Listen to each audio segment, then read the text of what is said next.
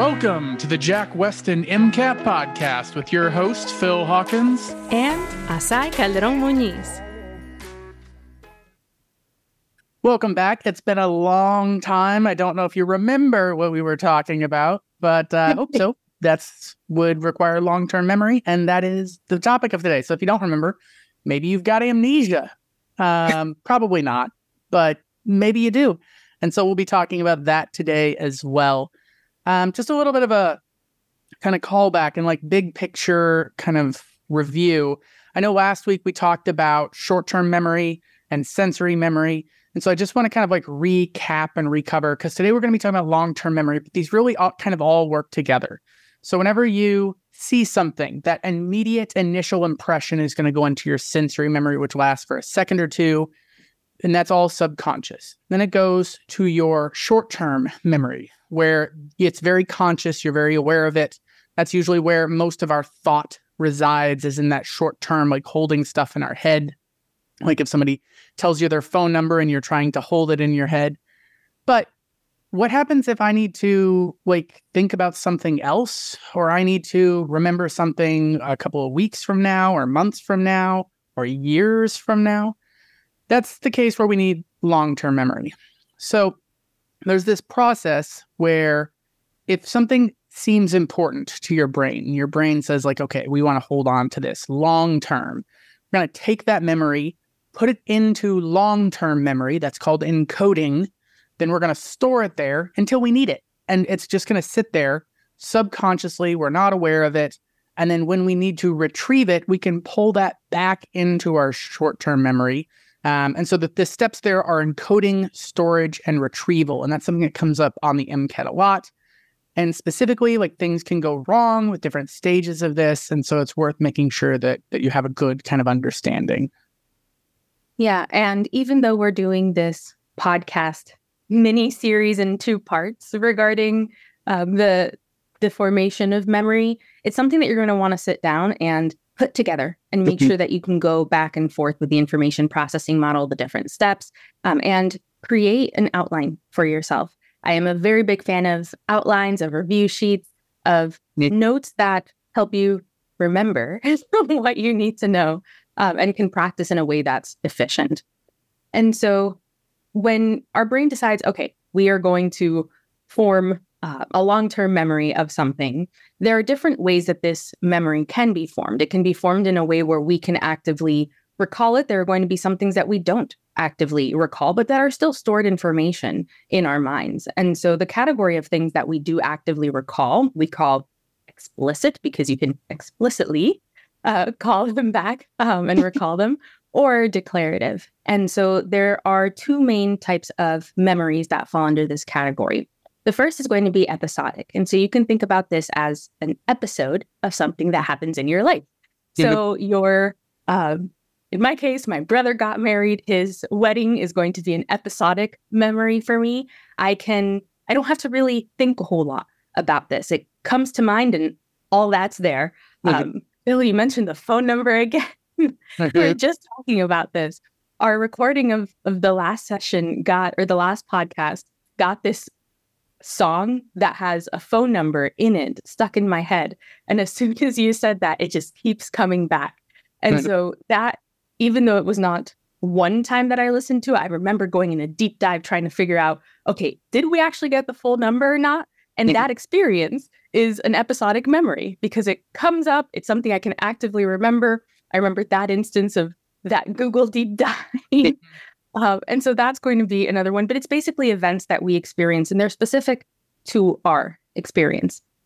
There's also this other category of declarative or explicit memories that are called semantic memories. And so these are more about the general knowledge of the world, and they're connections that you make essentially as you go through life and start recognizing those different connections. So for example, you can think of red. Red is a color that we have a lot of associations with, right? So, and this is kind of borders, but you can have associations with certain types of flowers. So roses are classically red. Love, anger, you name it, has a lot of different associations. You can also think about it on the flip side, maybe pick a flower. And then there are a lot of things that we know about the flower. So we know that flowers are thorny. We have some colors that we typically associate with them. If you're thinking about rose, if you're thinking about something like rosemary, which is one of my favorite plants, you can think about tall, right? You can think about fragrant.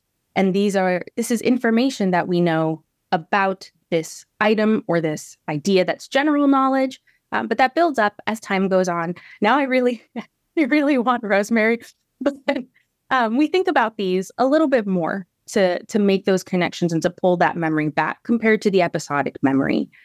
And so there's a lot here, and most of the things that we typically think about with memory fall under this category. So this is what people tend to be more familiar with. Yeah, it's also the one that's most relevant, or at least comes to mind when people are thinking about studying, which if you're listening to this, you probably are thinking about studying. But semantic is just like a bunch of facts. Yeah, comes to mind. Semantic is a bunch of facts. Like if you remember Montpelier is the capital of Vermont, that's different than remembering the time I went to Vermont and got like maple syrup and things like that. It's funny, you mentioned rosemary. I've never told you this, but I had a rosemary plant when I was in med school, and I had it for like years, and I kept watering it and going through this. And one time my mom came over and she's like, "Why do you have this dead rosemary plant?" I'm like, "No, it's alive." And she's like, "It's all brown." I'm like, "No, it's supposed to be brown." And she just like grabbed the plant and shook it, and all the leaves fell off. I'm like, I'd evidently been watering a dead plant for like 4 years. And I just didn't realize it was dead. But that's an episodic memory, right? Because that's an experience that was stuck in my head there. I am outing myself as someone who does not have a green thumb here. But for what it's worth, I lost mine when I accidentally drowned my mini cactus earlier this year. So I'm with you on that. Yeah, I've decided to stick to just eating rosemary and not growing it. There are other plants that I seem to do better at growing. But this kind of like separation here is important, right? The difference between the explicit, which is also known as declarative, versus the implicit memory, which is a different type of long-term memory. For me, like what makes sense is like explicit, declarative. These are things you can explain or declare. I can tell you about the story about my mom and the rosemary plant. I can tell you that Little Rock is the capital of Arkansas. I can tell you the alkaline amino acids. Those are episodic and semantic memories.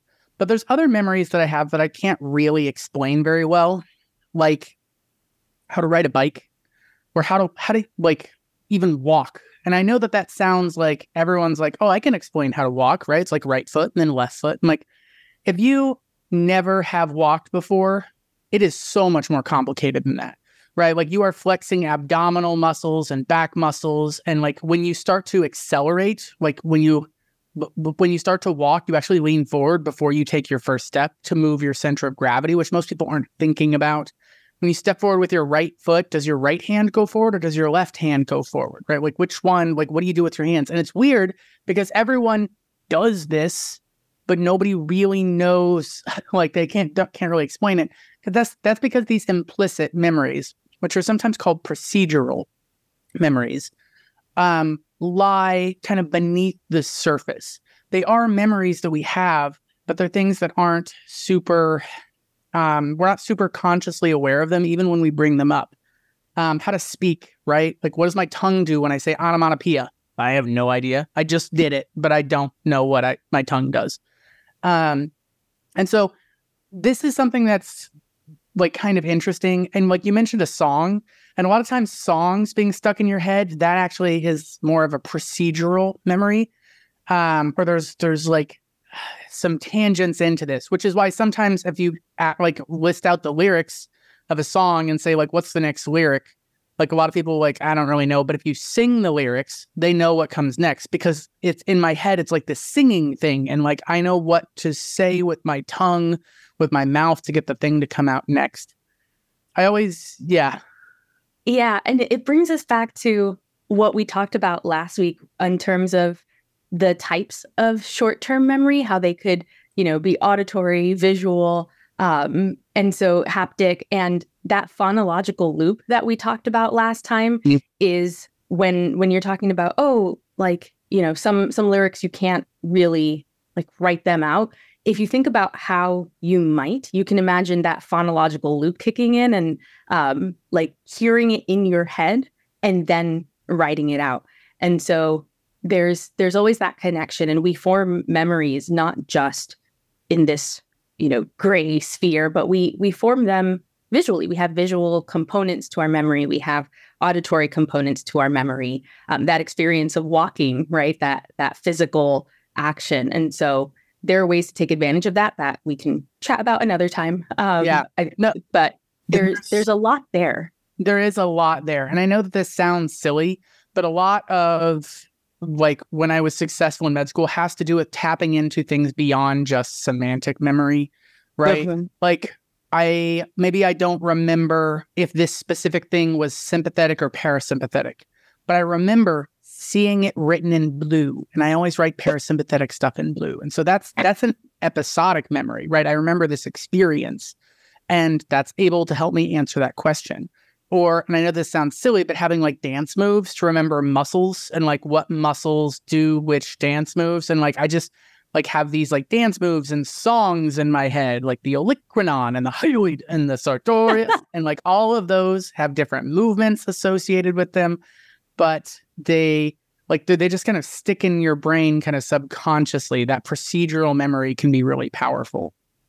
And even when you're thinking about, so for all y'all future doctors, when you're in med school and learning the different parts of the physical exam and what the physical exam tests, actually acting it out when you're thinking about the physical exam can be really helpful in making that connection very explicit, making it very clear for those same reasons that you're talking about, Phil, right? So whenever you go and do an exam for the shoulder and you're thinking about, okay, what muscle does it test while you're practicing with yourself, with a partner, or eventually with a patient, say what it's testing in your mind or out loud if you're working with a partner or practicing solo.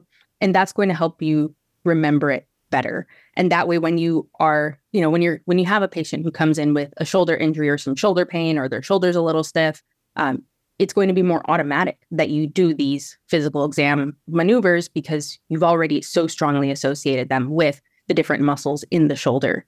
Yeah, it's kind of interesting. Procedural memory, like saying like it becomes automatic. A lot of stuff, because a lot of that lies subconscious, becomes kind of automatic. If you have ever driven a car and you like get in to like go somewhere that you don't normally go, but then you accidentally like drive to work or you drive to the grocery store. And it's just like my brain was on autopilot and it was just kind of taking me there. And that's because that's a procedural memory, right? You don't think about like, when do I press the gas? When do I press the brake? How do I control the blinker? I mean, you have to think about that when you first start learning how to drive. And it can be very overwhelming because there's so much stuff you have to do and put all those things together. I learned on a manual. And so it's like also other things there. And there's like 3 pedals down there. And my car was really old. So there was a 4th pedal that controlled the bright versus the dim lights. And so I'm like doing all of this weird stuff. My first car was a Dodge Dart Swinger from 1970. It said Swinger on the side, which was a little bit weird. But nobody cares about that. There's just an episodic memory that came back for me. But having like things become kind of automatic can be kind of useful. And so I recommend students like think about those procedural memories. Whenever I talk about this, I always talk about the alphabet. And like most people, how they know the alphabet is via procedural memory. Like if I ask you what letter comes after S in the alphabet, a lot of people go like A, B, C, D, E, F, G, H, I, J, K, L, M, N, O, P, Q, R, S, T, T. It's T, right? And like they don't know it as facts, but they know the song, and like the song's kind of automatic. And so by learning things in that way, sometimes stuff will just kind of stick and become automatic. I learned how to do the alphabet backwards when I was in choir in high school. And like, as a result, I mean, I don't know the order of the alphabet backwards, but I know that if I say Z, my brain knows what to do with the rest of it and just makes it come out. So it's Z, Y, X, W, V, U, T, S, R, Q, P, O, N, M, L, K, G, I, H, D, F, E, D, C, B, A. I have no idea what that order actually is, but this has been kind of like burned subconsciously into my procedural memory. And so it's something that I just initiate the cue and my brain does the rest of the things.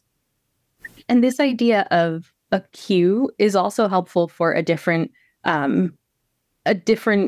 aspect of memory, and it's more related to recall. And I'm pretty sure we're going to chat a little bit more about this at another time. Future, yeah. Yeah, but there is this idea for you to think about spreading activation, how one memory can trigger some other information that you know. And again, there are a lot of ways to, in a sense, hack your memory and to take advantage of the way that our brains are wired, which honestly is really incredible. That doesn't mean it doesn't have faults, though, or that doesn't mean things will always go perfectly.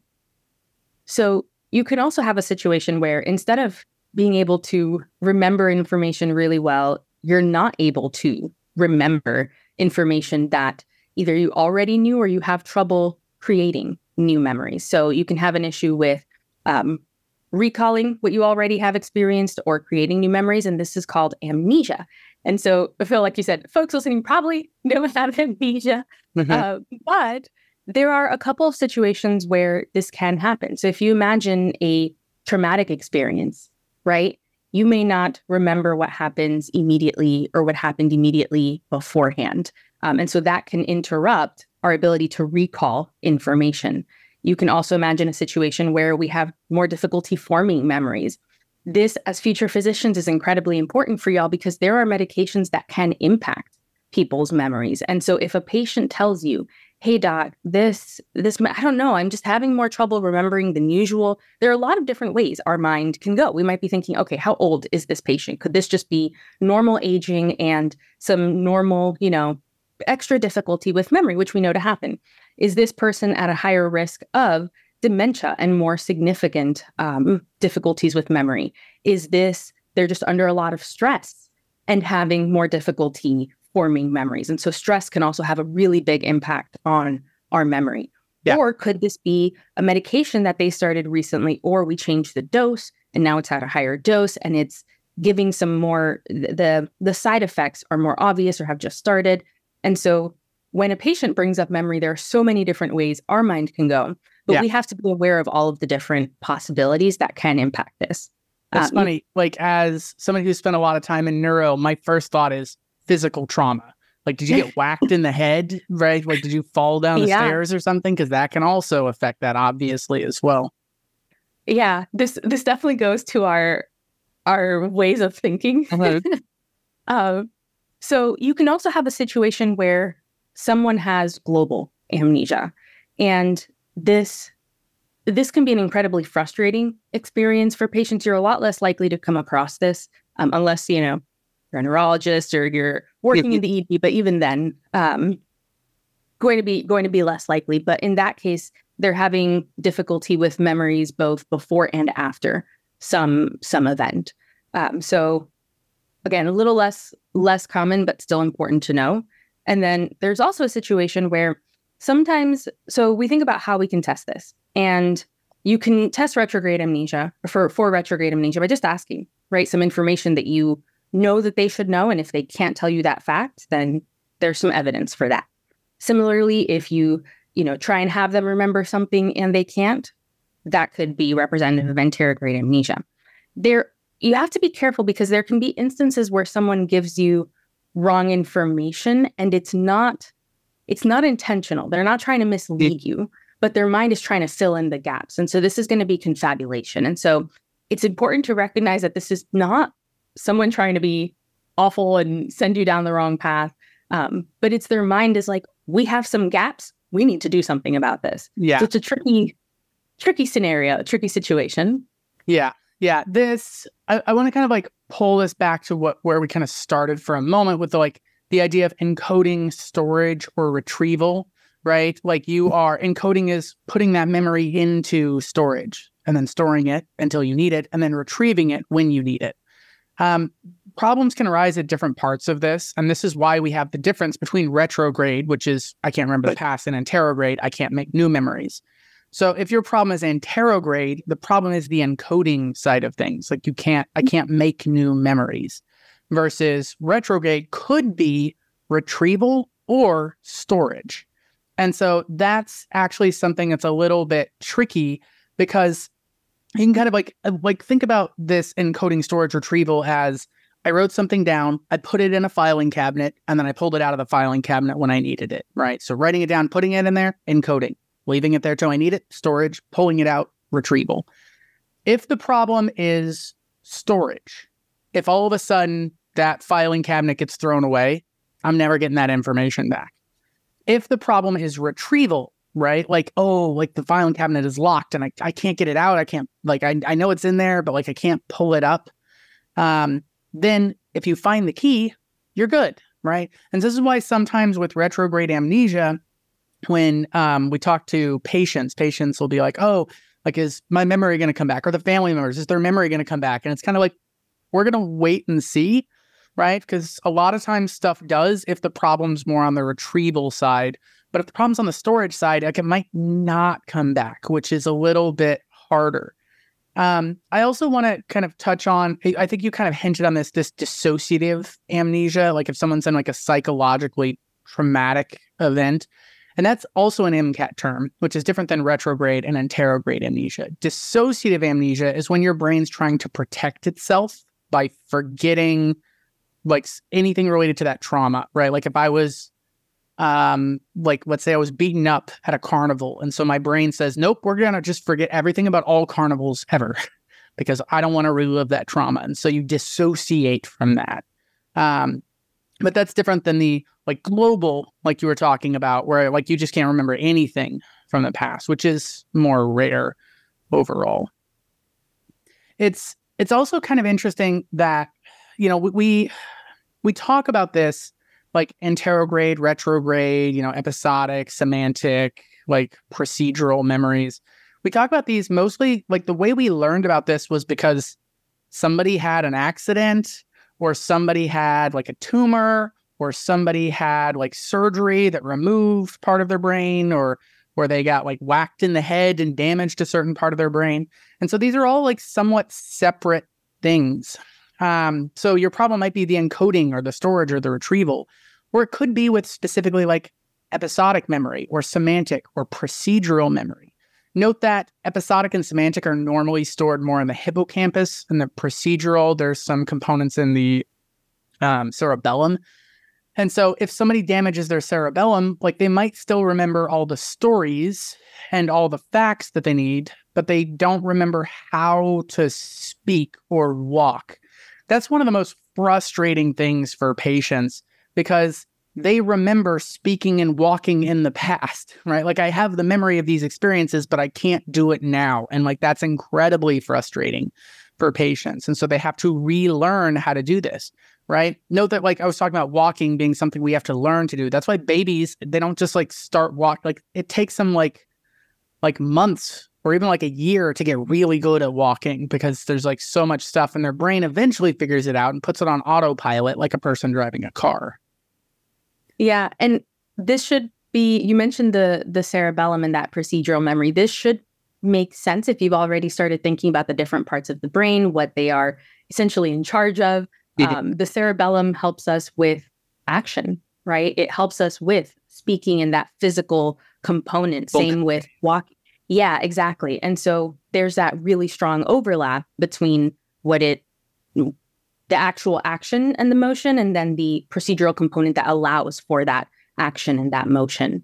So that's something else that I don't think we've mentioned in a really long time. You need to know the different parts of the brain, the different lobes, the different, like what they're responsible for, right? Which is responsible for sight versus which one, if affected, would impact someone's personality. Mm-hmm. And these are things that are important not just for the MCAT, but they're also really important in medicine. And not just if you're interested in being a neurologist, it's something you're going to be thinking about regardless of maybe not dermatology. but like every doctor does a mini mental exam and like just kind of running through exactly that. I worked in an Alzheimer's research project. And so we had some patients, we had some controls. And I had this one patient who was a control patient. And so like he didn't have Alzheimer's, but I was doing like this mental exam with him and I was like showing him images and I'm like, we're testing retrieval of memory. And so I like showed him a bunch of pictures. I'm like, what's this animal? What's this animal? And I like showed him a thing of a camel and he's like, oh, And he like was really like struggling. And I'm like, oh no, like this is a guy who's supposed to be good with his memory. And I'm like, do you need some help? Like what's going on? He's like, no, I just can't remember if the dromedary camel has 2 humps or 1 hump. I can't remember which one. I'm like, you're fine. Like in this case, like you could have said dromedary and I would not have known the answer to that one. Just camel was good enough. But that's something that I remember specifically from that experience. And I was like, oh, you're struggling over the thing that's not the problem. But he's like, oh, they're really testing my memory. And I'm like, no, just do you know that's a camel is what I'm looking for. That's a fun episodic memory to share. Yeah. I do really quickly also want to note that a lot of the testing that we do is very English centered, right? In the sense that there are things that are specific to English that are not applicable in other languages. I recently found out that someone in one of my classes did an exam with a patient and they were struggling with the months, and it's because in their country, in their language, there were a different number of months. And so then it's like, okay, well, is this an issue with, like their actual mental status, or is it because they are not familiar? And so this question arises, and it's something to keep in the back of your mind as a future physician, that language, cultural context impacts someone's semantic memory, right? And so when you're testing these things, keep that in mind. There are a number of tests that are validated in other languages. Validity is a term you need to know for the MCAT, both internal and external. And it's just something that we have to be aware of, and we're becoming increasingly aware of it. But I just wanted to point that out because a lot of how we test this is reliant on semantic memory, right? And that can be affected by someone's cultural or linguistic background. That's really interesting. I hadn't really put too much thought into that because everyone I worked with, like I was working in Nebraska, and so it was like pretty homogenous culturally speaking. But yeah, there might be, I know that there are different dating procedures, and like dating isn't like what year is it? Like different cultures actually use different trackers for what year is it? Or you ask them like who's the president, but like maybe they only watch like TV in their own language, and they watch the TV from back home, right? Like they're watching, like, let's say they're from China. I'm just watching like Chinese TV, and like maybe I don't get a lot of American culture stuff, and I just don't pay attention to it because I'm immersed and non-assimilated, and that can make things a little bit trickier. I know a lot of times some of you guys listening might be like, well, shouldn't they probably still know that? Like that's when I want to be like, do you know who the president of China is? I'll admit, I think there's a president. I'm not even sure there is a president, but like if that's how we're evaluating your memory, like I don't know some of those things. And so you do want to kind of keep that in mind for sure, especially if you're dealing with like a more heterogeneous community that you're dealing with. Yeah. And that's something where having some background is very helpful. If someone comes in, to the emergency room, or the emergency department, that's a little bit of a different story. But if you're caring for a patient, which a lot of you guys will be doing across time, that's a great way to, once you know that they answered it the first time correctly, or that they didn't answer it and then they suddenly start answering it correctly, you can use that kind of themselves as a reference to figure out, okay, how are they doing? Because you're going to have patients that are consistently with it and mentally present. You're going to have patients that have some dimension. Yeah, dimension. I almost confused it with dementia. Dimension of like delirium, this kind of acute transient process. And they might be, mentally present at the start of the day and not at the end of the day, which is a whole phenomenon called sundowning, which is very interesting. I'm going to avoid going on a tangent. But there's a lot here, not just for you kind of hacking your mind and your memory, but also a lot of implications as a future practitioner and a future doctor. I was going to say, in case anybody was wondering, there is a president of China, and Xi Jinping. I know I probably butchered that. Like I knew that was the person in charge, but I didn't know if it was president or what the role was on that. There is, just in case you were wondering. I had to look that up because I cannot live with myself not knowing that. I'm like, that seems like something I should know. But I want to talk about a particular case that's kind of interesting with this memory stuff. So there was a case study that was kind of released about this one patient. His name was HM. Often when we do case studies, we just publish initials, to give some respect to the HIPAA side of things. But this patient, I cannot remember. I think that they had surgery on both sides of their brain working on the hippocampus. And so I think it was due to a tumor going through here. But this surgery caused anterograde amnesia, where this person could not make new memories. And so there was a research group in Arizona, which is not where this person lived, that reached out and said, listen, we really want to understand more about memory. If we could get this guy to kind of move out here, then we'd be good. And they want to kind of make a deal with that guy, but he won't remember making a deal, right? Because you can make a deal with him, and then tomorrow he's I don't know who you are, right? Because he can't make those new memories. But that person was married, and they kind of talked to the wife, who I think had power of attorney, and in that case. And so the husband and wife moved to Arizona, and they got paid for this. Listen, we'll help pay for you guys to live here. We just want to do some research on memory. And so every morning, after they moved to Arizona, they would get up and they would the husband and wife would go for a walk around, I think there was a lake, and they'd come back in. And it was weird because if you stood outside and asked the husband, which house is yours? He would say, I don't know. Also, why is it so hot? Right? Because he didn't live in Arizona, or at least in his mind, he didn't.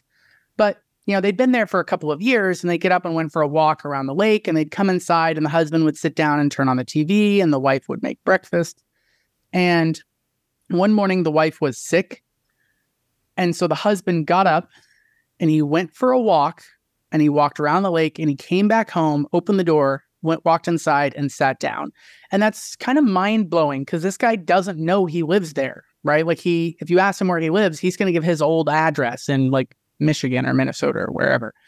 But he was able to kind of develop these new habits, right? And so the issue was, yes, he had anterograde amnesia, and the problem was this encoding, but it was specifically the encoding of episodic and semantic memories, not the implicit procedural memories.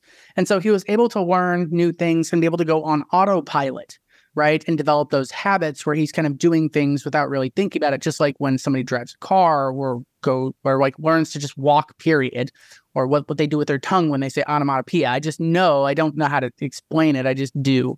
And it was kind of the same thing for him. And so this is a good example of one of the ways that we learned a lot about memory. And there's some things that seem kind of counterintuitive often and kind of surprising, how can this guy walk around the block and go in his house if he doesn't know that's his house, right? But that actually is what happened with this guy.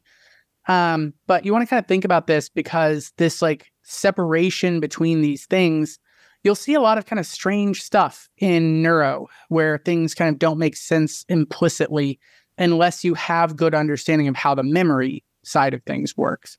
So memory, I know you guys know, is one of my favorite topics, which is why a lot of my PhD stuff was in memory. But it's this kind of double whammy thing of all this stuff is stuff that they're going to test you on. But also, if you understand it better, it'll also help you learn better because you can maybe take advantage of episodic and procedural memories instead of just semantic as you're studying and trying to cram for the MCAT. So thank you guys so much for tuning in, for listening. We have one quick reminder and announcement. Please send us your questions. We are going to do an Ask Me Anything episode. We are itching to do that. We want to know what questions you guys have that we can answer. And as we mentioned before, it can be MCAT related, it can be med school related, it can be related to our application process, or just general curiosities that you have. And we're happy to answer because we know that the studying process for the MCAT can be really hectic. And sometimes it's nice to either switch gears, hear about something else, or get some extra information. And we encourage you to take advantage of that. So you can email us at podcast@jackwestin.com.